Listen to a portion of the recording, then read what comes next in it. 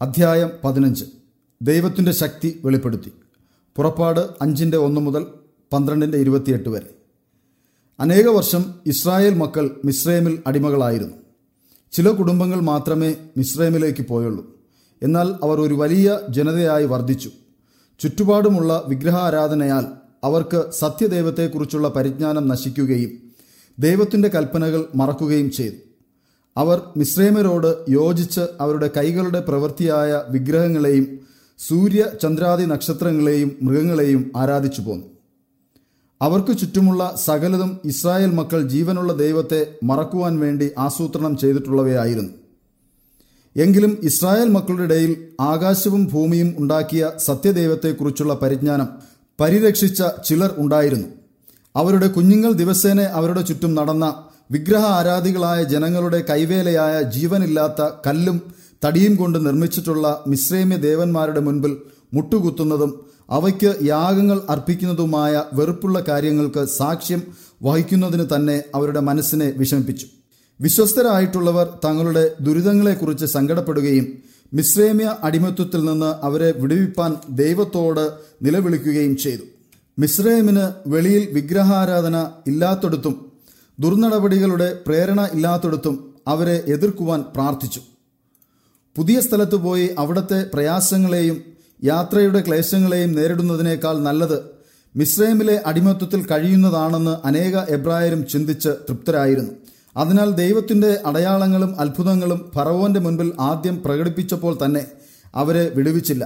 ഫറവോന്റെ ക്രൂര ഭരണം പൂർണ്ണമായി പുരോഗമിക്കും വരെ ദൈവത്തിൻ്റെ വലിയ ശക്തി മിസ്രൈമ്യരുടെ മേലും തൻ്റെ ജനത്തിൻ്റെ മുൻപിലും പ്രകടിപ്പിക്കുവാൻ ദൈവം കാത്തിരുന്നു. അങ്ങനെ ഇസ്രായേല്യർ മിസ്രൈം വിട്ടുപോകുവാനും ദൈവ സേവനം തിരഞ്ഞെടുക്കുവാനും ദൈവം ആഗ്രഹിച്ചു. അനേക ഇസ്രായേല്യർ വിഗ്രഹാരാധനയാൽ ദുഷിച്ചുപോയി എങ്കിലും വിശ്വസ്തർ ഉറച്ചുനിന്നു. അവരുടെ വിശ്വാസം അവർ മറച്ചുവെക്കാതെ മിസ്രൈമ്യരുടെ മുൻപിൽ അവർ ജീവനുള്ള സത്യദൈവത്തെ മാത്രമേ സേവിക്കുകയുള്ളൂ എന്ന് വ്യക്തമാക്കി. ദൈവത്തിൻ്റെ ആസ്തിക്യത്തെക്കുറിച്ചുള്ള തെളിവുകൾ അവർക്ക് ആവർത്തിച്ച് സൃഷ്ടിപ്പ് മുതൽ പറഞ്ഞു കേൾപ്പിച്ചു. മിസ്രൈമ്യർക്ക് എബ്രായരുടെ വിശ്വാസത്തെയും അവരുടെ ദൈവത്തെയും കുറിച്ച് അറിയുവാനുള്ള ഒരു സന്ദർഭമുണ്ടായി. സത്യദൈവത്തെ വിശ്വസ്തയോടെ ആരാധിക്കുന്നവരെ അതിൽ നിന്ന് വ്യതിചലിപ്പിക്കുവാൻ ഭീഷണിയാലോ പ്രതിഫല വാഗ്ദാനങ്ങളാലോ ക്രൂര പെരുമാറ്റങ്ങളാലോ സാധിക്കാഞ്ഞതിനാൽ അവർ കോപിഷ്ഠരായി. മിസ്രൈമിലെ അവസാനത്തെ 2 രാജാക്കന്മാർ ക്രൂര ഭരണകർത്താക്കളും എബ്രായരെ കൂടുതൽ പീഡിപ്പിക്കുന്നവരും ആയിരുന്നു. ഇസ്രായേൽ മൂപ്പന്മാർ അവരുടെ വിശ്വാസത്തെ ഉത്തേജിപ്പിക്കുവാൻ ദൈവം അബ്രഹാമിന് നൽകിയ വാഗ്ദത്തങ്ങളും അവരുടെ മിസ്രൈമിൽ നിന്നുമുള്ള മോചനത്തെയും കുറിച്ച് ജോസഫ് മരിക്കും മുൻപ് നടത്തിയ പ്രവാചക വാക്കുകളും അവർ ആവർത്തിച്ചു. ചിലർ അത് വിശ്വസിക്കുകയും മറ്റുള്ളവർ തങ്ങളുടെ സങ്കടകരമായ അവസ്ഥയെ വീക്ഷിച്ച് പ്രത്യാശ ഇല്ലാത്തവരാകുകയും ചെയ്തു. ഇസ്രായേൽ അവരുടെ ചുറ്റുപാടുകളാൽ പ്രേരിതരായി. മിസ്രൈമ്യർ ഇസ്രായേൽ ജനങ്ങളുടെ പ്രതീക്ഷ ഗ്രഹിക്കുകയും അവരുടെ വിടുതലിൻ്റെ പ്രത്യാശയെ പരിഹസിച്ച് അവരുടെ ദൈവത്തിൻ്റെ ശക്തിയെ ധിക്കരിച്ച് സംസാരിക്കുകയും ചെയ്തു. അവർ വെറും അടിമകളായി കഴിയുന്ന ഒരു സമൂഹമാണെന്നും അവരുടെ ദൈവം നീതിമാനും കാരുണ്യവാനും മിസ്രൈമ്യ ദൈവങ്ങളെക്കാൾ ശക്തനുമാണെങ്കിൽ അവരെ എന്തുകൊണ്ട് സ്വതന്ത്രരാക്കുന്നില്ല എന്നും കളിവാക്കു പറഞ്ഞു. എന്തുകൊണ്ട് അവൻ്റെ ശക്തിയെയും മഹിമയെയും പ്രകടമാക്കി അവരെ ഉയർത്തുന്നില്ല എന്നും ചോദിച്ചു. അവരുടെ ദൈവങ്ങളാണ് അവർക്ക് ആഹാരവും വസ്ത്രവും നൽകുന്നതെന്നും അവരെ സമൃദ്ധിയിലേക്കും വലിയ സമ്പത്തുകളിലേക്കും നയിക്കുന്നതെന്നും മാത്രമല്ല ഇസ്രായേലരെ തങ്ങളുടെ പണികൾ ചെയ്യിക്കാൻ അവരുടെ പക്കൽ ഏൽപ്പിച്ചതെന്നും വിജയ ആഹ്ലാദത്തോടെ പറഞ്ഞു. അവർ ഒരു ജനമായിരിക്കാതെ അവരെ പീഡിപ്പിച്ച് നശിപ്പിക്കാനുള്ള ശക്തി ദേവന്മാർക്കുണ്ടെന്ന് അവർ പറഞ്ഞു. എബ്രായർ എന്നെങ്കിലും അടിമത്വത്തിൽ നിന്ന് വിടുവിക്കപ്പെടുമെന്നുള്ള ആശയത്തെ അവർ അവഹേളിച്ചു. അവരുടെ ദൈവം തൻ്റെ കയ്യിൽ നിന്ന് എങ്ങനെ വിടുവിക്കുമെന്ന് തനിക്ക് കാണണമെന്ന് ഫറവോൻ അഹങ്കാരത്തോടെ പറഞ്ഞു. ഈ വാക്കുകൾ ഇസ്രായേൽ മക്കളിൽ പലരുടെയും പ്രത്യാശയെ നശിപ്പിച്ചു. രാജാവും തൻ്റെ ഉപദേഷ്ടകന്മാരും തങ്ങളോട് ഇത് പറഞ്ഞപ്പോൾ അവർക്ക് വളരെ പ്രയാസം തോന്നി. അവർ അടിമകളായി പരിഗണിക്കപ്പെട്ടിരുന്നു എന്ന് അവർക്ക് അറിയാം. അവരുടെ ഊഴിയ വിചാരകന്മാരും ഭരണകർത്താക്കളും അവരുടെ മേൽ ഏൽപ്പിച്ചിരുന്ന പീഡനങ്ങൾ അവർക്ക് സഹിക്കണമായിരുന്നു. അവരുടെ ആൺകുഞ്ഞുങ്ങളെയെല്ലാം കൊല്ലുവാൻ അവർ തിരഞ്ഞു. അവരുടെ സ്വന്തം ജീവിതം തന്നെയും ഒരു ഭാരമായിരിക്കുന്നു എന്ന് അവർ വിശ്വസിക്കുകയും സ്വർഗത്തിലെ ദൈവത്തെ ആരാധിക്കുകയും ചെയ്തു. തങ്ങളുടെ സ്വന്തം അവസ്ഥയെ അവർ മിസ്രൈമ്യരുടേതുമായി താരതമ്യപ്പെടുത്തി. ജീവനുള്ള ദൈവത്തിന് അവരെ രക്ഷിക്കാനോ നശിപ്പിക്കാനോ ശക്തിയുണ്ടെന്ന് അവർ വിശ്വസിച്ചില്ല. മിസ്രൈമ്യരിൽ ചിലർ തടിയും കല്ലും കൊണ്ടുള്ള വിഗ്രഹങ്ങളെയും മറ്റു ചിലർ സൂര്യചന്ദ്ര നക്ഷത്രാദികളെയും ആരാധിച്ചു. എങ്കിലും അവർ സമൃദ്ധിക്കും സമ്പത്തിനും ഉടമകളായി. ദൈവം മറ്റെല്ലാ ദൈവങ്ങൾക്കും മീതെയാണെങ്കിൽ അവർ വിഗ്രഹാരാധികളായ ഒരു ജനത്തിൻ്റെ അടിമകൾ ആകേണ്ടി വരികയില്ലായിരുന്നു എന്ന് ചില എബ്രായർ ചിന്തിച്ചു. ഒരു ജനമായി അവർ അവിശ്വസ്തരാകയാലാണ് ഇങ്ങനെ ഒരു സ്ഥിതിവിശേഷം ഉണ്ടായതെന്ന് വിശ്വസ്തരായ ദൈവദാസന്മാർ വിശ്വസിച്ചു. അവർ മറ്റു ജാതികളുമായുള്ള മിശ്ര വിവാഹത്താലാണ് വിഗ്രഹാരാധനയിലേക്ക് പോയതും മിസ്രൈമിലേക്ക് പോകാൻ ദൈവം അനുവദിച്ചതും. ദൈവം പെട്ടെന്ന് അവരെ അടിമനുഖത്തിൽ നിന്ന് മോചിതരാക്കി മിസ്രൈമിന് പുറത്തു കൊണ്ടുവരും എന്നും അവർ സഹോദരന്മാരോട് തറപ്പിച്ച് പറഞ്ഞു. പീഡിപ്പിക്കപ്പെട്ട തന്റെ ജനത്തിന്റെ പ്രാർത്ഥന കേട്ട് ഉത്തരമരുളി അവരെ മിസ്രൈമിൽ നിന്ന് വിടുവിപ്പാനുള്ള സമയമായി. മിസ്രൈമ്യർ നിന്ദിച്ച എബ്രായരുടെ ദൈവം തന്റെ വൻ ശക്തി പ്രകടനത്തോടെ അവരെ വിടുവിക്കുമ്പോൾ മറ്റെല്ലാ ദൈവങ്ങളെക്കാളും ശക്തനാണെന്ന് അവർ അംഗീകരിപ്പാൻ നിർബന്ധിതരായിത്തീരും. അവരുടെ ജീവനില്ലാത്ത ദൈവങ്ങൾ അവരെ അനുഗ്രഹിച്ചെന്നുള്ള ആത്മപ്രശംസയ്ക്കും വിഗ്രഹാരാധനയ്ക്കും അവരെ ശിക്ഷിക്കും. ദൈവം തന്റെ നാമം മഹത്വപ്പെടുത്തും. അങ്ങനെ മറ്റു ജാതികൾ തന്റെ ശക്തിയെക്കുറിച്ച് കേൾക്കുകയും അത്ഭുത പ്രവൃത്തികൾക്ക് സാക്ഷ്യം വഹിച്ച് തങ്ങളുടെ വിഗ്രഹാരാധന ഉപേക്ഷിച്ച് ദൈവത്തിനുള്ള വിശുദ്ധ ആരാധന പൂർണ്ണമായി അംഗീകരിക്കുകയും ചെയ്യണമായിരുന്നു. ഇസ്രായേലരെ മിസ്രൈമിൽ നിന്ന് വിടുവിക്കുന്നതിൽ അവരുടെ മുൻപിൽ അവർക്ക് പ്രത്യേക അനുഗ്രഹങ്ങൾ നൽകുന്നത് മിസ്രൈമ്യർ കണ്ടു. ഫറവോന്റെ മേൽ തന്റെ ന്യായവിധി നടത്തുന്നത് ഉചിതമെന്ന് ദൈവം കണ്ടു. അങ്ങനെ തന്റെ ശക്തി മറ്റെല്ലാറ്റിനേക്കാളും മെച്ചമെന്ന് സങ്കടകരമായ അനുഭവത്തിലൂടെ ഫറവോൻ അറിയും. ലോകം മുഴുവനും അവന്റെ നാമം പ്രസ്താവിക്കപ്പെടണം.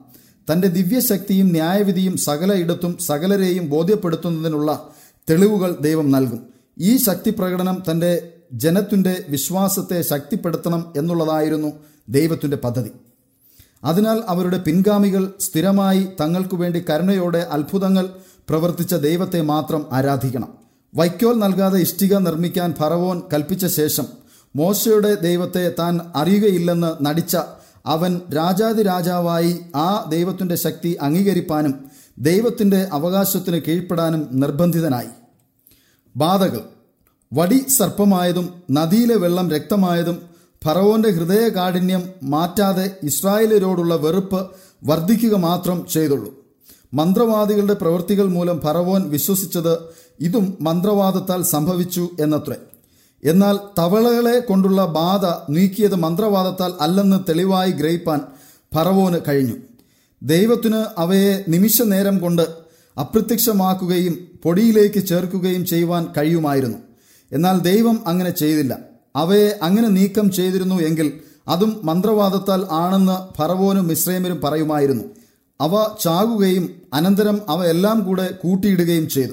അവയുടെ ശവം അവർ നേരത്തെ കാണുകയും അവ അന്തരീക്ഷത്തെ മലിനമാക്കുകയും ചെയ്തിരുന്നു. ഇവിടെ രാജാവിനോ മിസ്രൈമ്യർക്കോ അവരുടെ അർത്ഥശൂന്യമായ തത്വജ്ഞാനത്താൽ നീക്കിക്കളയുവാൻ കഴിയാത്ത തെളിവുകൾ ഉണ്ട്. അവ മന്ത്രവാദത്തിലുള്ളവയല്ല എന്നും സ്വർഗീയ ദൈവത്തിന്റെ ന്യായവിധിയായിരുന്നു എന്നും ഗ്രഹിച്ചു. മന്ത്രവാദികൾക്ക് പേനിനെ ഉൽപ്പാദിപ്പാൻ കഴിഞ്ഞില്ല. അത് അവരുടെ നേത്രങ്ങൾക്ക് പ്രത്യക്ഷപ്പെടുവാൻ ദൈവം അനുവദിച്ചില്ല. അതുകൊണ്ട് പേനിന്റെ ബാധയും അവർക്ക് ഉളവാക്കുവാൻ കഴിഞ്ഞില്ല. ഫറവോന്റെ അവിശ്വാസത്തിനുള്ള ഒഴിവ് കഴിവുകളെല്ലാം ദൈവം നീക്കം ചെയ്തു. മിസ്രൈമ്യ മന്ത്രവാദികൾക്ക് തന്നെയും ഇത് ദൈവത്തിന്റെ കരമാണ് എന്ന് പറയുവാൻ പ്രേരിതരായി. അടുത്ത ബാധ നായീച്ച കൂട്ടമായിരുന്നു. ചില സമയത്ത് സാധാരണ ഉപദ്രവം ഉണ്ടാകാത്ത ഈച്ചക്കൂട്ടമല്ലായിരുന്നു അവ. എന്നാൽ മിസ്രൈമ്യരുടെ മേൽ വന്ന നായീച്ചക്കൂട്ടം വലിപ്പമുള്ളവയും വിഷമുള്ളവയും ആയിരുന്നു. അവയുടെ കുത്ത് മനുഷ്യർക്കും മൃഗങ്ങൾക്കും വേദനാപ്രദം ആയിരുന്നു. തന്റെ ജനത്തെ മിസ്രൈമ്യരിൽ നിന്നും വേർതിരിച്ചതുമൂലം അവർക്ക് ബാധിച്ചില്ല. അടുത്തതായി ദൈവം അയച്ച ബാധ കന്നുകാലികൾക്കുള്ള പകർച്ചവ്യാധിയായിരുന്നു. അങ്ങനെ അവരുടെ കന്നുകാലികളെല്ലാം ചത്തു. ഇസ്രായേൽ മക്കളുടെ കന്നുകാലികൾ ഒന്നും ചത്തില്ല. അടുത്തുണ്ടായ ബാധ മനുഷ്യർക്കും മൃഗങ്ങൾക്കും പരുക്കൾ പൊങ്ങുക എന്നതായിരുന്നു. മന്ത്രവാദികൾക്കും അതിൽ നിന്ന് രക്ഷപ്പെടാൻ കഴിഞ്ഞില്ല. അനന്തരം ദൈവം മിസ്രൈം ദേശത്ത് അയച്ച ബാധ തീ കലർന്ന ഇടിയും കൽമഴയും ആയിരുന്നു. ഈ ബാധകളൊക്കെയും ആകസ്മികമായി ഉണ്ടായതാണെന്ന് പറയാതിരിപ്പാൻ ഒന്ന് കഴിഞ്ഞ് അല്പസമയത്തിനു ശേഷം മറ്റൊന്നുണ്ടായി. ഈ ലോകം മുഴുവൻ എബ്രായരുടെ ദൈവത്തിന്റെ അധീനതയിൽ ആണ് എന്ന് മിസ്രൈമ്യരുടെ മുൻപിൽ പ്രകടമാക്കി. ഇടിയും കൽമഴയും കാറ്റും അവനെ അനുസരിച്ചു. ഞാൻ യഹോവയുടെ ശബ്ദം അനുസരിക്കേണ്ടതിന് അവൻ ആരാകുന്നു എന്ന് ചോദിച്ച അഹങ്കാരിയായ ഫറവോൻ രാജാവ് സ്വയം താഴ്മയുള്ളവനായി പറഞ്ഞു, ഈ പ്രാവശ്യം ഞാൻ പാപം ചെയ്തു. യഹോവ നീതിയുള്ളവൻ, ഞാനും എൻ്റെ ജനവും ദുഷ്ടന്മാർ. അതിനാൽ ഈ ഭയങ്കര ഇടിയും കൽമഴയും നിൽപ്പാൻ യഹോവയോട് പ്രാർത്ഥിക്കണമെന്ന് മോശയോട് അപേക്ഷിച്ചു. അടുത്ത് ദൈവം അയച്ച ബാധ ഭയജനകമായ വെട്ടുക്കിളികളായിരുന്നു. ദൈവത്തെ അനുസരിക്കുന്നതിന് പകരം ബാധകൾ ഉണ്ടാകുവാനാണ് രാജാവ് തിരഞ്ഞെടുത്തത്. തൻ്റെ രാജ്യമെല്ലാം ഈ ബാധകളുടെ ഭയങ്കര ന്യായവിധി ഉണ്ടായതിൽ രാജാവിന് മനസ്സാക്ഷിക്കുത്ത് ഉണ്ടായില്ല. അനന്തരം മിസ്രൈമിൽ ദൈവം കൂരിരുട്ടുണ്ടാക്കി. ജനങ്ങൾക്ക് വെളിച്ചം ഇല്ലാത്തത് മാത്രമല്ല, പ്രത്യുത അന്തരീക്ഷം ശ്വാസം മുട്ടുന്നതാകയാൽ ശ്വാസോച്ഛ്വാസം വരെ പ്രയാസമായി. എങ്കിലും എബ്രായർക്ക് ശുദ്ധമായ അന്തരീക്ഷവും വെളിച്ചവും ഉണ്ടായിരുന്നു. ഒരു ഭയങ്കരമായ ബാധ കൂടെ ദൈവം മിസ്രൈമിൽ വരുത്തി. അത് മുൻപുണ്ടായ എല്ലാറ്റിനേക്കാളും ഭയങ്കരമായിരുന്നു. രാജാവും വിഗ്രഹാരാധികളുമായ പുരോഹിതന്മാരും ആയിരുന്നു മോശയുടെ ആവശ്യങ്ങളെ എതിർത്തത്. ജനങ്ങൾ ആഗ്രഹിച്ചത് എബ്രായർ മിസ്രൈം വിട്ടുപോകാൻ അനുവദിക്കണം എന്നായിരുന്നു. മോശ ഫറവോനോടും മിസ്രൈമരോടും ഇസ്രായേൽ മക്കളുടെ അവസാനത്തെ ബാധയുടെ ഫലത്തെക്കുറിച്ച് വിവരിച്ചു പറഞ്ഞു. അന്ന് രാത്രി മിസ്രൈമ്യർക്ക് വളരെ ഭയമായിരുന്നു. ദൈവജനങ്ങൾക്ക് അത് വളരെ മഹത്വകരവും ആയിരുന്നു. വിശുദ്ധ പെസഹ അവർക്ക് സ്ഥാപിച്ചു കൊടുത്തു. സ്വർഗത്തിലെ ദൈവത്തിൻ്റെ ആവശ്യങ്ങൾക്ക് കീഴ്പ്പെടുവാൻ വിഗ്രഹാരാധികളായ ജനങ്ങൾക്കും മിസ്രൈമിലെ രാജാവിനും വളരെ പ്രയാസമായിരുന്നു. കഠിനമായ കഷ്ടതകൾ നേരിടുമ്പോൾ അല്പം കീഴ്പ്പെടുകയും ബാധ മാറുമ്പോൾ അവർക്ക് നൽകിയതെല്ലാം പിൻവലിക്കുകയും പതിവായി. അങ്ങനെ ബാധകൾ ഒന്നിനു പുറകെ മറ്റൊന്നായി മിസ്രൈമിൽ വരുത്തി. ആദ്യം മിസ്രൈമിൽ വച്ച് അവരുടെ ദൈവത്തിന് യാഗം അർപ്പിച്ചുകൊള്ളാൻ അനുവദിച്ചു. അനന്തരം ദൈവകോപം അവരുടെ മേൽ ചൊരിഞ്ഞപ്പോൾ അവരുടെ പുരുഷന്മാർ മാത്രം പോയി വരുവാൻ അനുവദിച്ചു. അവരുടെ ദേശം വെട്ടുക്കിളി ബാധയാൽ നശിപ്പിച്ചപ്പോൾ അവരുടെ കുട്ടികളും ഭാര്യമാരും പോയിക്കൊള്ളാൻ തീരുമാനിച്ചു. എന്നാൽ അവരുടെ കന്നുകാലികളെ കൊണ്ടുപോകുവാൻ അനുവദിച്ചില്ല. അപ്പോൾ ദൈവദൂതൻ അവരുടെ കടിഞ്ഞൂരുകളെയെല്ലാം സംഹരിക്കുമെന്ന് മോശ പറഞ്ഞു. ഓരോ ബാധ വരുമ്പോഴും അത് മുൻപുണ്ടായിരുന്നതിനേക്കാൾ കഠിനമായിരുന്നു. എന്നാൽ അഹങ്കാരിയായ രാജാവ് സ്വയം താഴ്ത്താതെ കൂടുതൽ കോപിഷ്ഠനായി. മിസ്രൈമ്യർ ഇസ്രായേല്യരുടെ ഇടയിലെ ഭയങ്കരമായ രാത്രിക്കു വേണ്ടി വലിയ ഒരുക്കങ്ങളും കട്ടിള പടിമേൽ രക്തം തളിച്ചതും കണ്ട് അവരെ കളിയാക്കി.